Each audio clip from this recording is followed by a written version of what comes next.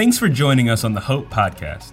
Hope Community Church exists to love people where they are and help them grow in their relationship with Jesus Christ. By pursuing this relationship together, we can change the world. For message notes and links to big things going on at Hope, check out the notes section below. When you're done listening to this episode, take a minute to follow us here, subscribe to our YouTube channel, and download our free app. From there, you can find all of our recent message content, additional resources, and more. If you like what you hear today, we encourage you to share this with your friends or family. Enjoy.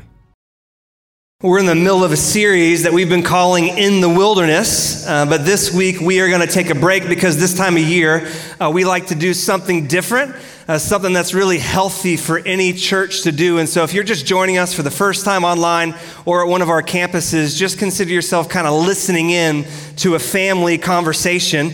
A few weeks ago, we talked about the life of Moses and how he spent a lot of time in the wilderness. And we used his last speech that he gave to Israel for that sermon text. And it was the speech that he gave right before he was going to pass away and Israel was going to enter into the promised land without him. And we know that speech as the book of Deuteronomy. And what struck me when I was preparing for that message was the amount of times that Moses encouraged Israel to do one thing. And that thing was to remember, to look back on all that God had done in them and through them and for them in the past 40 years in the wilderness so that they would be prepared for that next season that they were walking into the promised land. In fact, Moses uses that word remember a total of 16 times in that one speech. He says this in chapter 4, remember the day you stood before the Lord your God at Horeb, when he said to me, assemble the people before me to hear my words so that they may learn to revere me as long as they live in the land and may teach them to their children. He says, remember the day that you met the Lord. Remember the day that he revealed himself to you. He says, remember that you were slaves in Egypt and that the Lord your God brought you out of there with a mighty hand and an outstretched arm. He says, remember the day that God saved you, that he redeemed you. He says, you may say to yourself, these nations are stronger than we are. How can we drive them out? But do not be afraid of them. Instead, remember well what the Lord your God did to Pharaoh and to all of Egypt. He says, when you feel afraid, remember the power of God. And when you feel weak, remember that you've seen his strength with your own eyes. He says, remember how the Lord your God led you all the way in the wilderness these 40 years. He says, when you feel lost, when you feel disoriented in this new phase of God's plan for you, just remember that you have a God who guides. You have a God who leads you. Remember. And I think the reason that Moses emphasizes this act of remembering so often in this last speech is because he knows the Israelites are about to enter into a new phase of God's plan for them. They're about to walk into the unknown. They're really taking this huge step of faith into an unknown future. And he knows that Israel, like us, were prone to forget. Especially when we enter new territory, our natural reflex is to forget. We're prone to seeing a new challenge and seeing how big it is and seeing how intimidating it is and forgetting God's strength and God's power towards us. We're prone to hearing a new call, but forgetting that God guides us, that he will absolutely lead us. We're prone to seeing all the brokenness and the darkness and the hurt and the sin in our broken world and forgetting that we have a God who loves to shine light in the dark places, who brings beauty from ashes. And so one of the best and the most powerful things that you can do before entering into a new season, before looking forward, is really to stop and to look back and to remember, to remind yourself of all that God has done for you and through you. If you don't know it or not, the world that you and I live in is really, really different than it was just 5 or 10 years ago. The pandemic, the economy, the unusual circumstances that we've come through as a country and a world, they have changed our culture and they've changed us. We truly are in unfamiliar territory. The world that Jesus commands us to reach and to go after is not the same world that you and I grew up in. But the call remains the same, doesn't it? Go and make disciples. Go and be salt and light into this dark and this needy world. And if that idea of reaching this new culture that we find ourselves in is intimidating, or it freaks you out a little bit, or it makes you afraid, it's because honestly, you're probably falling into that forgetful mindset you've forgotten. It's not our job to accomplish anything as a church. In fact, our only job is to follow hard after the God who does what only he can do. And that's what we've done for the past 28 years as a church, and that's what we want to be able to continue to do in the coming years and the coming decades. And so, in the next few moments, I just want to share with you some of the things that God has done through our church. And when I say our church, I mean you guys. You are the church. So we had all these statistics that we could share with you. We kind of whittled them down to a few dozen of them. But I just want you to sit back and listen and be amazed at all that God has done in our church through you guys just the past 12 months. In the past calendar year, we've had over 3,100 new people show up and visit our church, which is amazing in and of itself. But they haven't just visited once, they've stuck around and they've plugged in. We've had over 2,000 people volunteer at one of our ministries. We've had over 150 people go public with their new relationship with Jesus through baptism. Over 3,000 people have partnered with us financially just in the past 12 months. 500 of those people have given their first gift during the last 12 months. But it's not just that people have stuck around, that they have bought in, but there's also so much spiritual growth that we're seeing. Over the past 12 months, $124,000 of debt was paid off by the people that went through our stewardship classes. We were able to raise almost $1.5 million for our Hope Where You Are fund, which goes right back out into reaching the triangle and changing the world.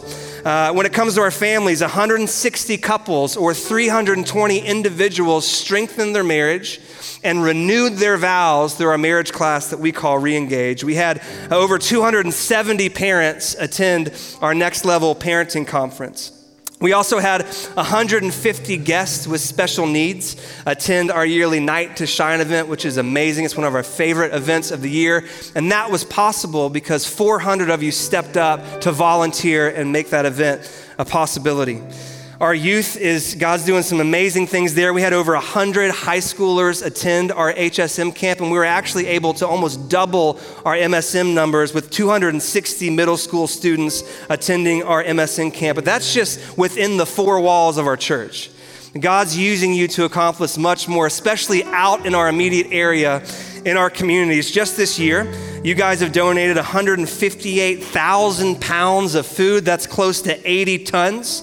And because of that donation, 200 plus kids received backpacks full of food that they were able to take home. These are kids that don't know where their next meal is going to come from. They depend on the food from the school system, and they were able to eat that food, but also feed the rest of their families.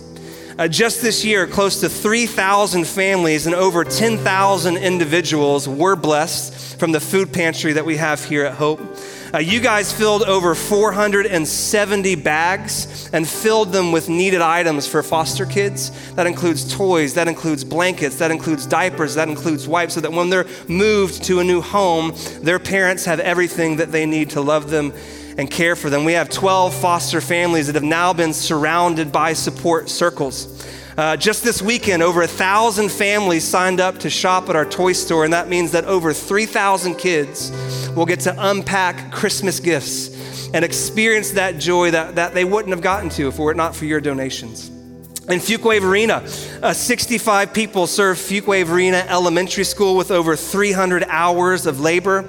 And we got to love on and pray for all the policemen at the Fuquay Varina Police Department, as well as their support staff. And we were able to feed them with over 24 pounds of fajitas, my favorite statistic.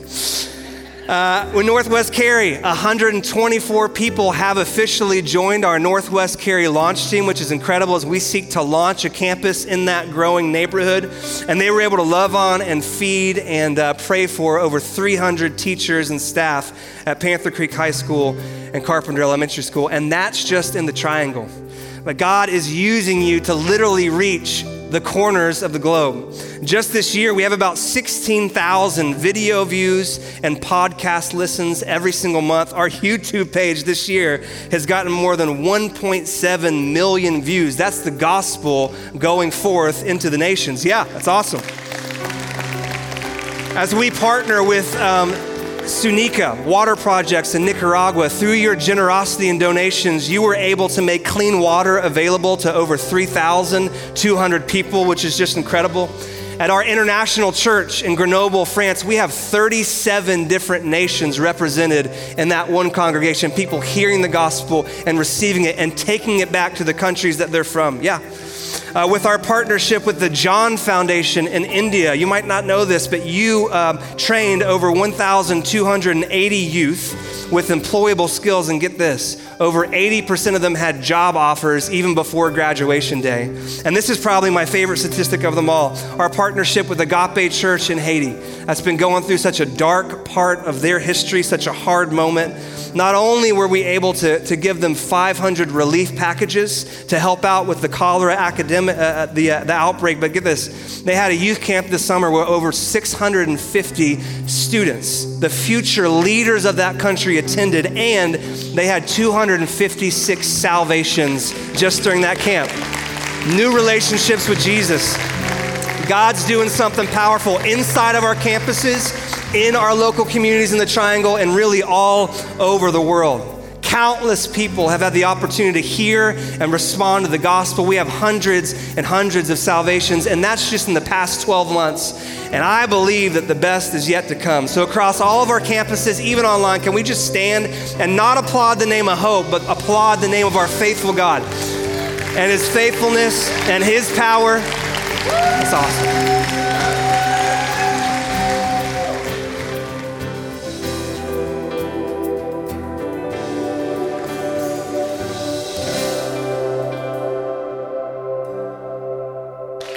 Oh, man. Right on. You guys can have a seat just for, well, probably for longer than a moment. Man, thank you, Chase, for pointing out all that stuff, helping us to celebrate so well. Thank you to you, all Hope family. I mean, you know, when we celebrate that stuff, we're actually celebrating what it is that God is doing through you, through all of us as Hope Community Church. So what an amazing year. I should say thank you to our staff, and they work so hard, some of the greatest people on the planet, and probably have a little bit too much fun sometimes, but that's okay. I should say thank you to our elders. A lot of you will never know how much this group cares and invests in praise for our church and for this community, and not even to mention the care and the support that they show for me and for my family, but most importantly, appropriately so, like we did, man, thanks to God. I mean, for some reason, he has decided to bless this church community called Hope Community Church in spite of ourselves. And it's obviously not because we have everything together, man, but God is doing some incredible things. And I really do believe that our best days are ahead of us. So listen, here we are. We're in a message entitled Looking Back, Looking Forward. And in a message like this, typically speaking, what happens is somebody gets up here and you expect them to talk to you about a bunch of stuff that we're going to do in the next calendar year. And we're going to do that. Okay, there's some things that we're excited about. I'm going to tell you about that, but it's probably going to be more at the end, because the longer that I spent, like actually in the text, in the scripture that I believe that God had for us this weekend, the more I felt that God wants us to spend less time talking about the things that we're going to do and more time addressing the people that he wants us to be.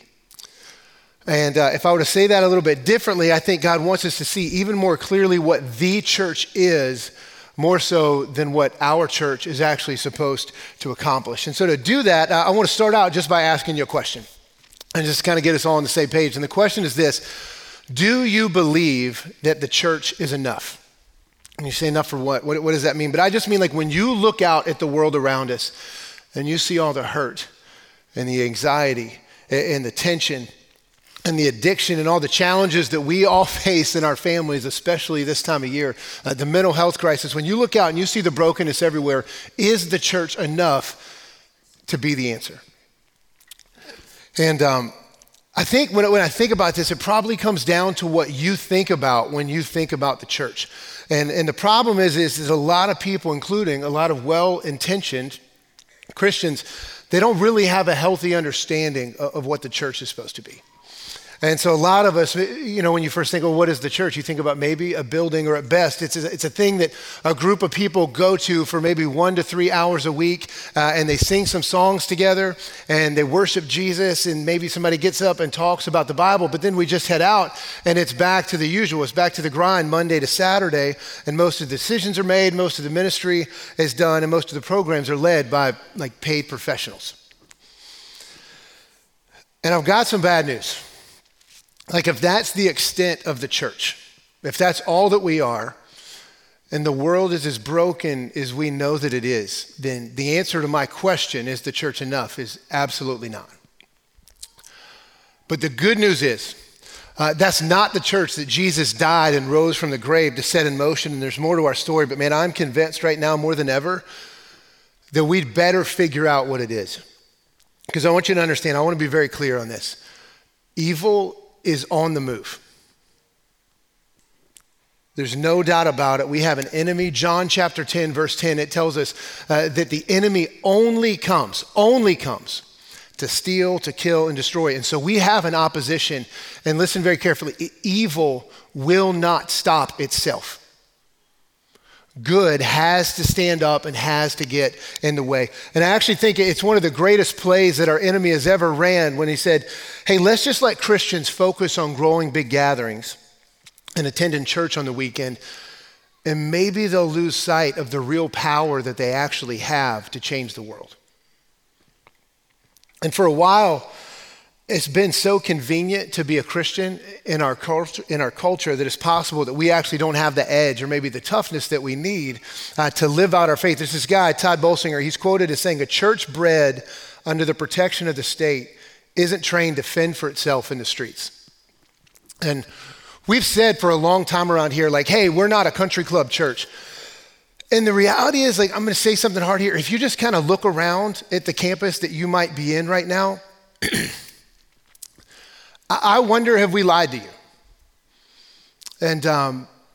And that's just a question that we've just got to deal with. I mean, I know that we do more than what country clubs do, but when you look around, like, we set some barriers in place to make it hard for us to realize we're supposed to do more than just show up at a great place. And what is the church was never meant to thrive in a protected environment. It was meant to thrive when the opposition rises and the fear of no hope is greater than it's ever been. And I think sometimes we lose sight of that. And in today's world, we need to become a church that's ready for the streets.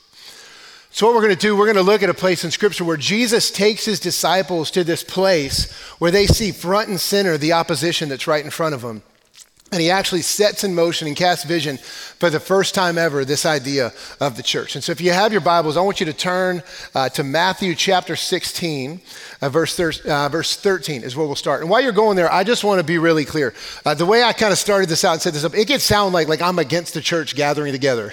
And I want to be very, very clear. I'm not against the church gathering together. In fact, if you can hear my voice at any campus or if you're just listening online, I think one of the best things for you in your life is regularly getting together with a group of men and women and students and lifting up the name of Jesus and being reminded of who he is and what he's done for you and celebrating that together, because something happens in our life when we get together and we remind ourselves of those things. I'm just saying that if that's all there is, the way that evil is chasing after what's going on in the world right now and embarking on what's going on in the world, we're missing out on some things. And so let's start in verse 13.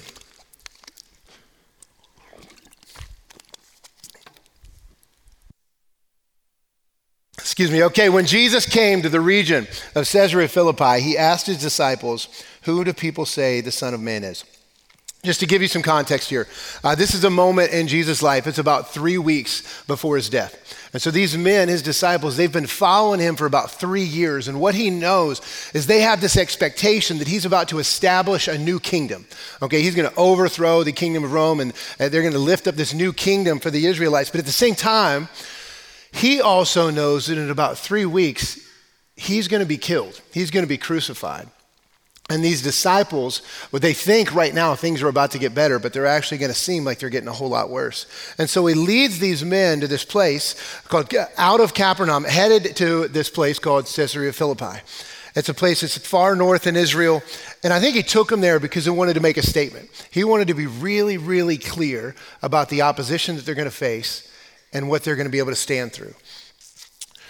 And to give you a little history on this, so Caesarea Philippi, it's a city where Herod the Great's son, King Philip, he had dedicated essentially like a rock, a giant mountain to the Caesars of Rome. And at the base of that mountain is a deep cave. And in front of that cave was a 200-year-old temple to the Greek god Pan. Okay, so you've got a pagan god statue here. And then next to that stood another temple that had been erected to the Roman god Jupiter. So Jesus takes these disciples to this place that clearly represented the opposition that they're fighting against. So he takes them deep into enemy territory, and as he's standing there with these two pagan god statues right beside him, he looks at them, he says, "Who do people say the Son of Man is?" And they replied in verse 14. He said, "Some say it's John the Baptist. Some say Elijah. Others say Jeremiah, one of the prophets." But then Jesus asked this question in verse 15. He asked them, "But who do you say I am?" And before we go any further, I just want to stop here for a minute, and I want you to put yourself in this place. So you've got everything that represents your opposition all around you. And I don't know what that is for you. I know what it is for me right now in my life. Maybe it's a family member. Maybe it's a lack of resources. Maybe it's the loss of a family member. Maybe it's a sin or addiction that nobody else in your life knows anything about. And that opposition is kind of floating around, but Jesus is looking at you right in the face. He says, "No, I know this is all around, but I want you to look at me right here. Who do you say I am?" And this week, as I was thinking through this, it kind of struck me. That is always the most important question. And it doesn't matter what the opposition is. It doesn't matter the sickness. It doesn't matter the challenge. It doesn't matter what it is that the media is throwing in front of you. The question, the most important question always is, who do you say Jesus is? And I'm going to tell you right now, my family, my wife and I, we've been going through some things in the last 6 months. And it's some things that we would have, truthfully, it feels like it's been going on for about 4 years, but the last 6 months specifically, we've been dealing with some things, and we're great. It's really some mental health stuff with our extended family, but it's like the anxiety is like just right there at the cusp all the time, and you never know when the bottom's gonna drop out. And I'm telling you, if I didn't have the answer to this question that we're about to hear from Peter, I'm telling you, I don't know that I would be standing here in front of you right now. Who do you say Jesus is? Here's what Peter says. He looks at Jesus. He says, "You are the Messiah, the Son of the living God." And we've got to be real careful not to just jump over that, because some of us, you've been in church for a while, you hear that, and you're like, "Oh yeah, this is this part where Peter recognizes that Jesus is the Son of God," and you move right through. Or you could be hearing this and think, "I don't really know what this word Messiah really means. I've never heard this before." But you got to really dig into what this word means for this to make sense.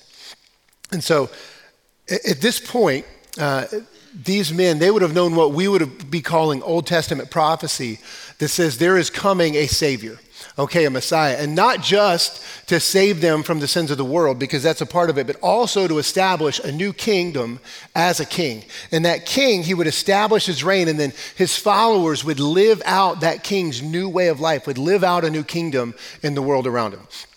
And this is one of the places where I think we as the church in the West, we kind of miss this a little bit. And it's probably because of, if you remember, we kind of left that, right? The idea of a king and a queen, we kind of left that over there, and we came here. And then, if we're honest, most of us here in America don't really like people telling us what to do. But we kind of are really quick to lift up this idea of a savior, right? Because I think most of us are quick to realize we've got some junk in our lives. And we like the idea of there being a savior, especially God, that would be willing to forgive us of our sins. And make no mistake about it. I mean, he does. Salvation is a free gift that's offered to us. Our sins are forgiven by simply believing. But you need to understand that what Peter's professing right here is so much more.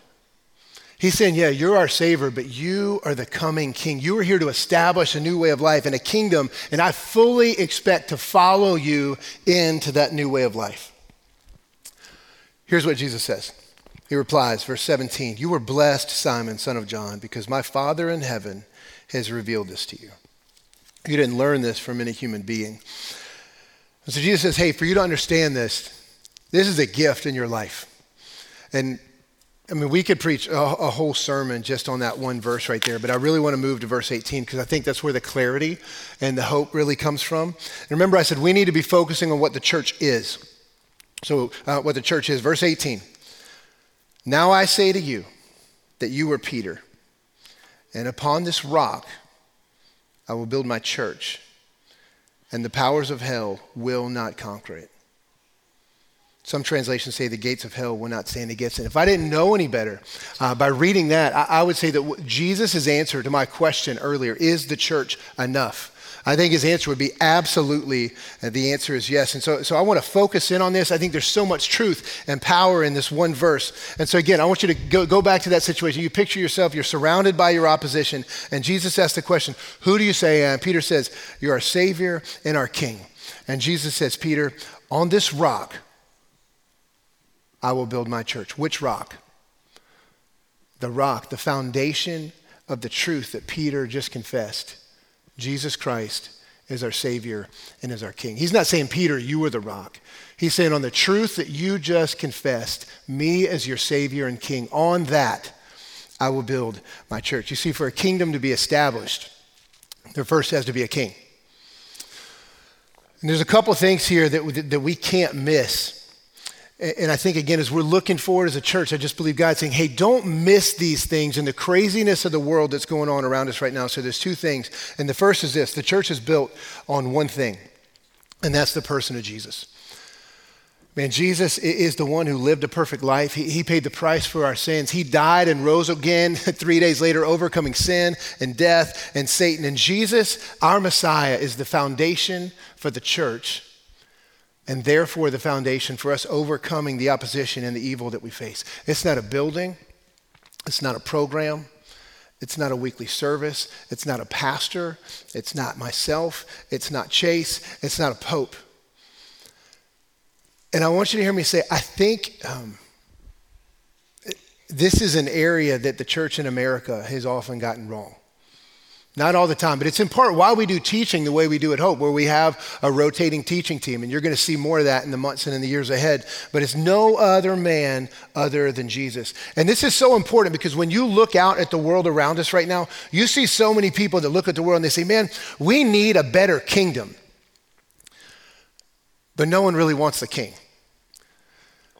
And in fact, if anything, right now, you've got the world that's telling people, especially our students, like, hey, you know what?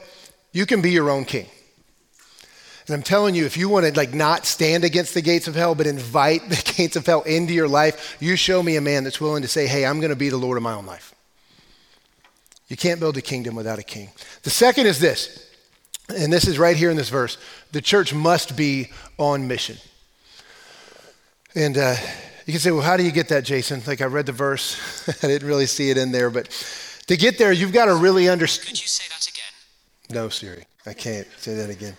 Thought I had notifications off, but we'll see what happens. Where the heck were we? This is why I have notes, because you never know what I'm going to say next. How do you get there? To understand why the church has to be on mission, you have to understand the word that Jesus uses for church in the original language. So when Jesus says, I will establish my church, he uses this Greek word, ekklesia. And believe it or not, this is the first time this word is ever in the Bible. And so to anybody listening that would have heard this was kind of perked their ears up. This would have caught them off guard, specifically for what it represents historically. So I want to unpack this a little bit for us. So Jesus, at this moment, he's 33 years old. And he knows he's going to die soon. But he's got a vision to create a church, an ekklesia, that's going to change the world. But some 350 years earlier, another man died at the age of 33, and his name was Alexander the Great. And in about 10 years' time, he marched 50,000 Greeks, 10,000 miles. He conquered 2 million square miles across 3 continents, and no one in history has conquered more countries, defeated more kings, or seized more territory in that amount of time. But he's called Alexander the Great not just because he conquered so much territory, but it's more for how he transformed the world some 500 years after he died. And so what he was known for was setting up these colonies, or what they called ecclesias, in the communities that they'd conquered. And the Greek word ekklesia, it literally means called out ones or sent out ones. And so what he would do is he would call out or send out some of the best Greeks from Greece, and he would send them to these new areas that they'd conquered, and they would live out the Greek way of life and their culture. And so by living out their way of life, they transformed the culture around them. And that transformation of that 2 million square miles that he conquered is what we learned about in our world civilizations class, if you went, called Hellenization. And so Realize right here, Jesus is standing here in front of these statues that are there as a result of Alexander's ecclesias. And these statues, they represent the opposition to the Israelites. And it's like in this moment, Jesus is kind of like showing a gesture to the powers that be, to these statues.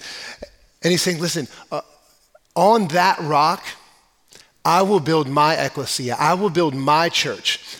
But the gates of hell won't stand against it. And he could have used a different Greek word in that moment. In fact, they probably would have expected him to do that. He could have used a different word that the Jews took from the Greeks, the word synagogue, which refers to gatherings of like-minded people. It's the word that the Jews use for this word we know, synagogue, right? And so that's a place where the Jews can come apart from their Gentile neighbors, and they can be with like-minded Jews. They can speak Hebrew. They can sing their psalms. They can eat kosher food. They can practice their religious way of worship. But synagogues were places where you can go away from people that are different than you, and then you can go and be with the people that are just like you. And I want you to understand me say, that is not a bad thing in and of itself. Okay, every Sunday I go to a church service. Typically I am at more than one campus on any given Sunday. Lots of people celebrating the same things. And then on Sunday afternoons, I usually do everything I can do to spend my Sunday afternoons with family or friends where I can just kick back, be myself. I don't have to feel like I need to be on. I can just relax. That's a good thing, and we should do it. But that's not what Jesus said would stand against the gates of hell. Remember, evil will not stop itself. Good has to step up and oppose. And so Jesus sits there and he looks at his opposition and he says, I will build my ecclesia. I will build my churches or my groups, my called out ones, and they will be sent out, and they will build on me as their Savior and Messiah, as their King. And then they will live out this new kingdom way of life in the middle of culture. And they will change the world, but it's from the inside out. Jesus didn't say, go and do this program. He said, go and live this way of life. And so Hope, that's the church. The church is a group of people that know that Jesus is their King, and they go out into the world around them, and they live out his kingdom way of life and culture. Sorry, could you say that again? Unbelievable. Like right at that moment. We go out and live out this kingdom way of life in the midst of culture, and Jesus says that the gates of hell will not stand against it. So ultimately, at the end of the day, man, looking forward, what does Hope Community Church look like in 2023? That's it. Okay, so Jesus is calling us into this mission. But you know, you don't go into a mission without a battle plan. And so we're going to be focusing on a few areas. And I'm going to spend the next few minutes telling you about these. But I'm going to go pretty quickly. And I want you to know, in January, we're going to be doing a podcast where we're kind of going to be digging into each one of these a little bit deeper. So if you want more details, that's going to be coming your way.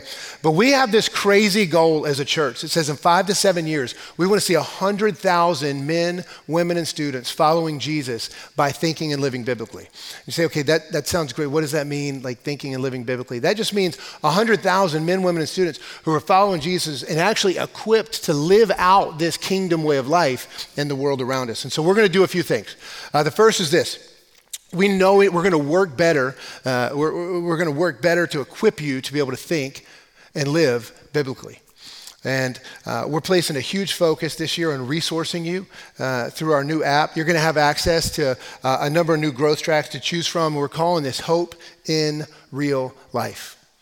And so this is going to be something that's in your pocket that you have access to. Whenever you've got some downtime, you're going to be able to share it with family. You're going to be able to share it with friends. There's going to be a podcast associated with it. And you're even going to be able to find community inside of whichever growth track that you're engaged with.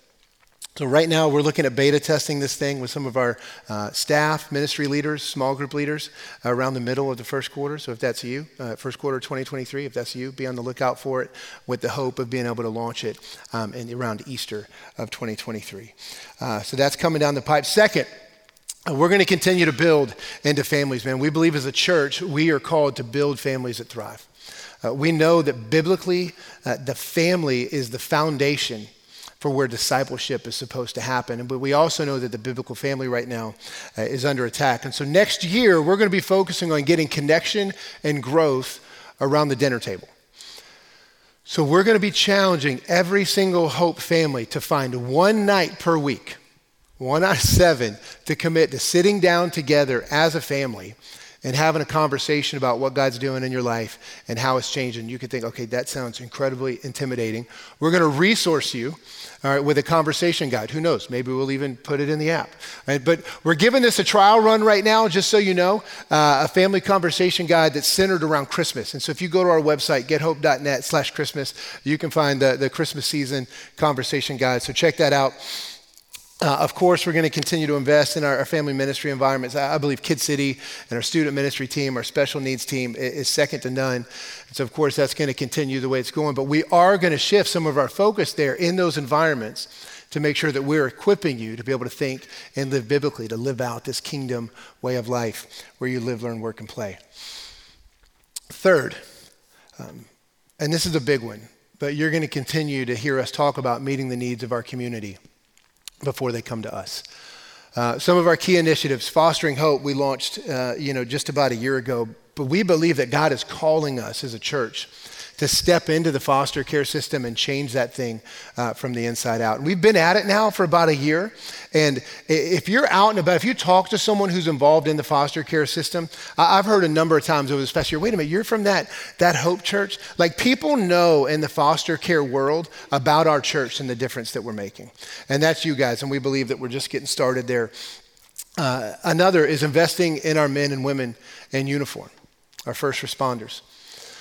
I officiated 2 funerals this past year for fallen officers. And man, you want to talk about a group that gives their life to serving other people, but is also contrasted with this being misunderstood, being under-resourced. This is a group of people that I believe that they need the light and love of Jesus like never before. And so you're going to hear us talking more about that. Our partnerships with Ship of Zion, investing in vulnerable women, rescuing women out of trafficking situations and prostitution in Raleigh. You're going to hear more about that. Our global partnerships will not change. Our primary ministry through Agape and Haiti is going to be front and center.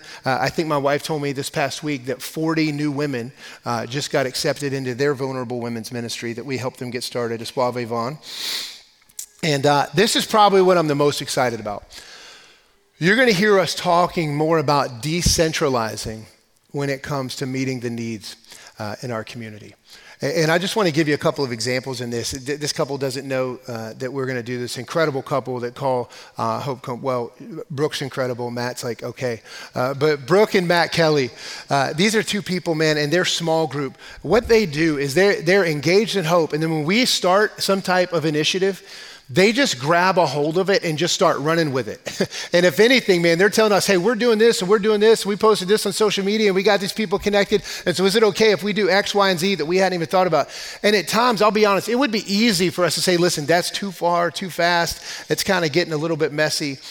But if we did that, it wouldn't be near as effective as what it is that they're doing. And I believe as a church, we probably need to be better at running to messes. And so you're going to hear us celebrating things like that. And I know that Mount Brook, they don't do that on their own. They've got their small group behind them. But man, every time I turn around, it seems like they've found another need that they're calling people into meeting. Another story, a lot of you probably know, so I coach youth football, and you end up meeting different families that do that. And I won't use any names here, but there's one family, she's a single mom, and her son was on the football team. Somehow, someone from our church, from my small group, met this mom, and they were having some financial challenges. So somehow they ended up getting invited to our Garner campus, where they met with somebody that kind of walked them through financial coaching. That person learned about some other needs that they had, and how somehow that made it to our Garner campus pastor, which then somehow made it to my small group. And then today, I'm actually just kind of going through my notes, and I get pictures sent to my phone. There's people from my small group that are there helping install a hot water heater at this woman's house. This is not anything that's programmed by the church. Yeah, you can celebrate that. But that's the kind of stuff that we're talking about, man. We've got to figure this out. And so I told our leadership team this past week. And so if you work in our finance and accounting team and you haven't heard this yet, I'm sorry. But I told our lead team, you know what I think we need to do in 2023? We need to set aside a portion of our general contributions fund so that our church can go out in the community and find needs and then come back to us and say, hey, like we've got 8, 10, 12 people, we've realized this need, but we don't have the resources. And then we can say, oh, sure, yeah, that's no problem. The church has actually given resources to give to the church to go out and be the church. And so just expect to hear more about that as we head into 2023. Look, I need to say this before we wrap up. God is clearly calling us into some big things as a church, and that requires a church that's all in. But we're heading into a season here at the end of the year where how we end the year financially, it could dramatically impact the pace that we can run in ministry when we start out in 2023. Now, I know the economy is not everything that it was 2-3 years ago, but I do know that ministry is no less needed.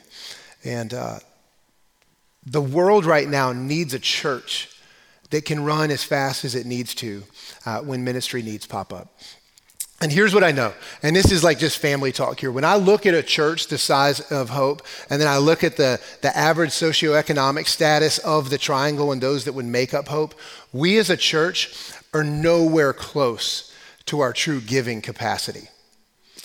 All right, and so what that means is we're limited as a church in our ministry capacity. And so I know this is the time of year where some of us maybe receive end of year bonuses, maybe you receive like a final payout. And if that's you, I want to remind you of our mission. And who knows, maybe you can help out and cover for some others that are in a difficult time right now.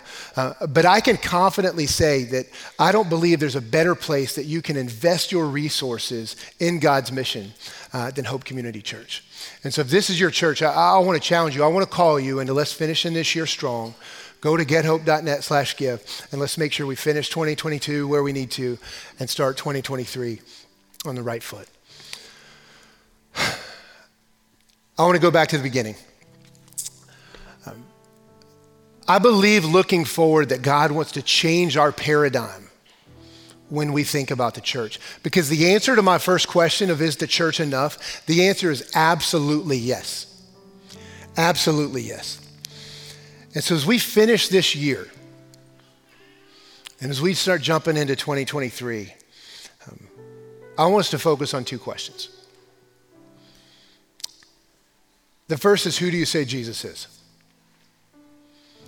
Because I'm telling you, there's not a more important question. And if you're here, if you're listening to this online, if you're listening down the road and you've never really dealt with that question before, but you're like, understand, so wait a minute, you're saying that there's a God that loves me in spite of my own sin and he's done something for me to rescue me out of my brokenness, and that might be all you understand. The answer to that question is yes, and Jesus wants to be your Savior and he wants to be your King.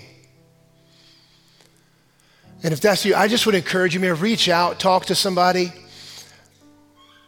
If you're at one of our campuses right now, our campus pastors are going to tell you about what you can do at the end of the service, but you can head to our Next Steps area. If you're online, you can just post something there in the chat. Just say, I want to make a decision for Jesus.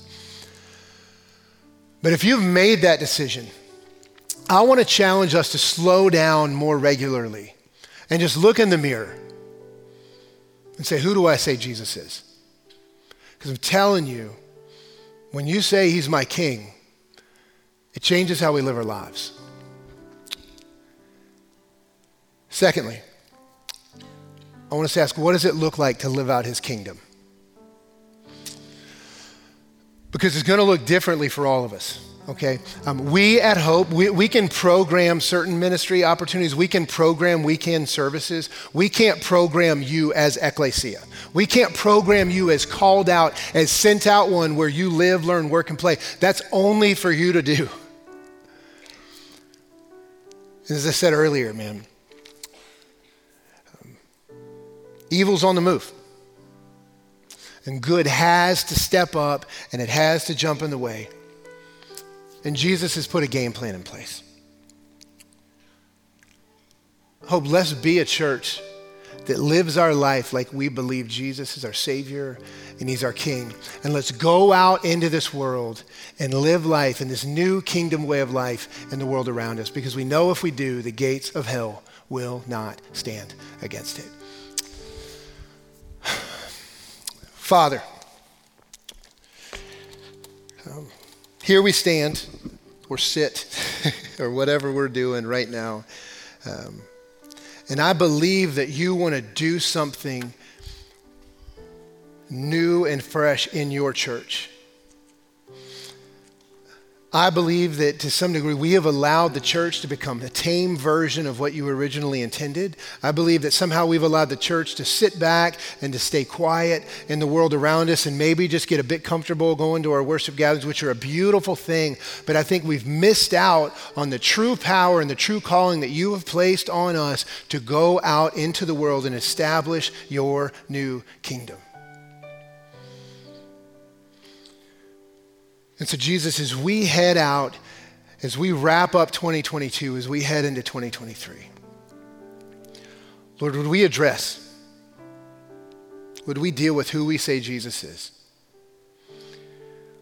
Lord, would we understand that saying and declaring that you're our Savior and declaring that you're our King, that calls us into a new way of life? Lord, it can be hard. You tell us in this life we're going to face trials. Lord, but would we be a church that takes your church and that takes the hope that you've given to us out into the world? Lord, we love you, and we pray and ask all these things in Jesus' name. And everyone said, amen.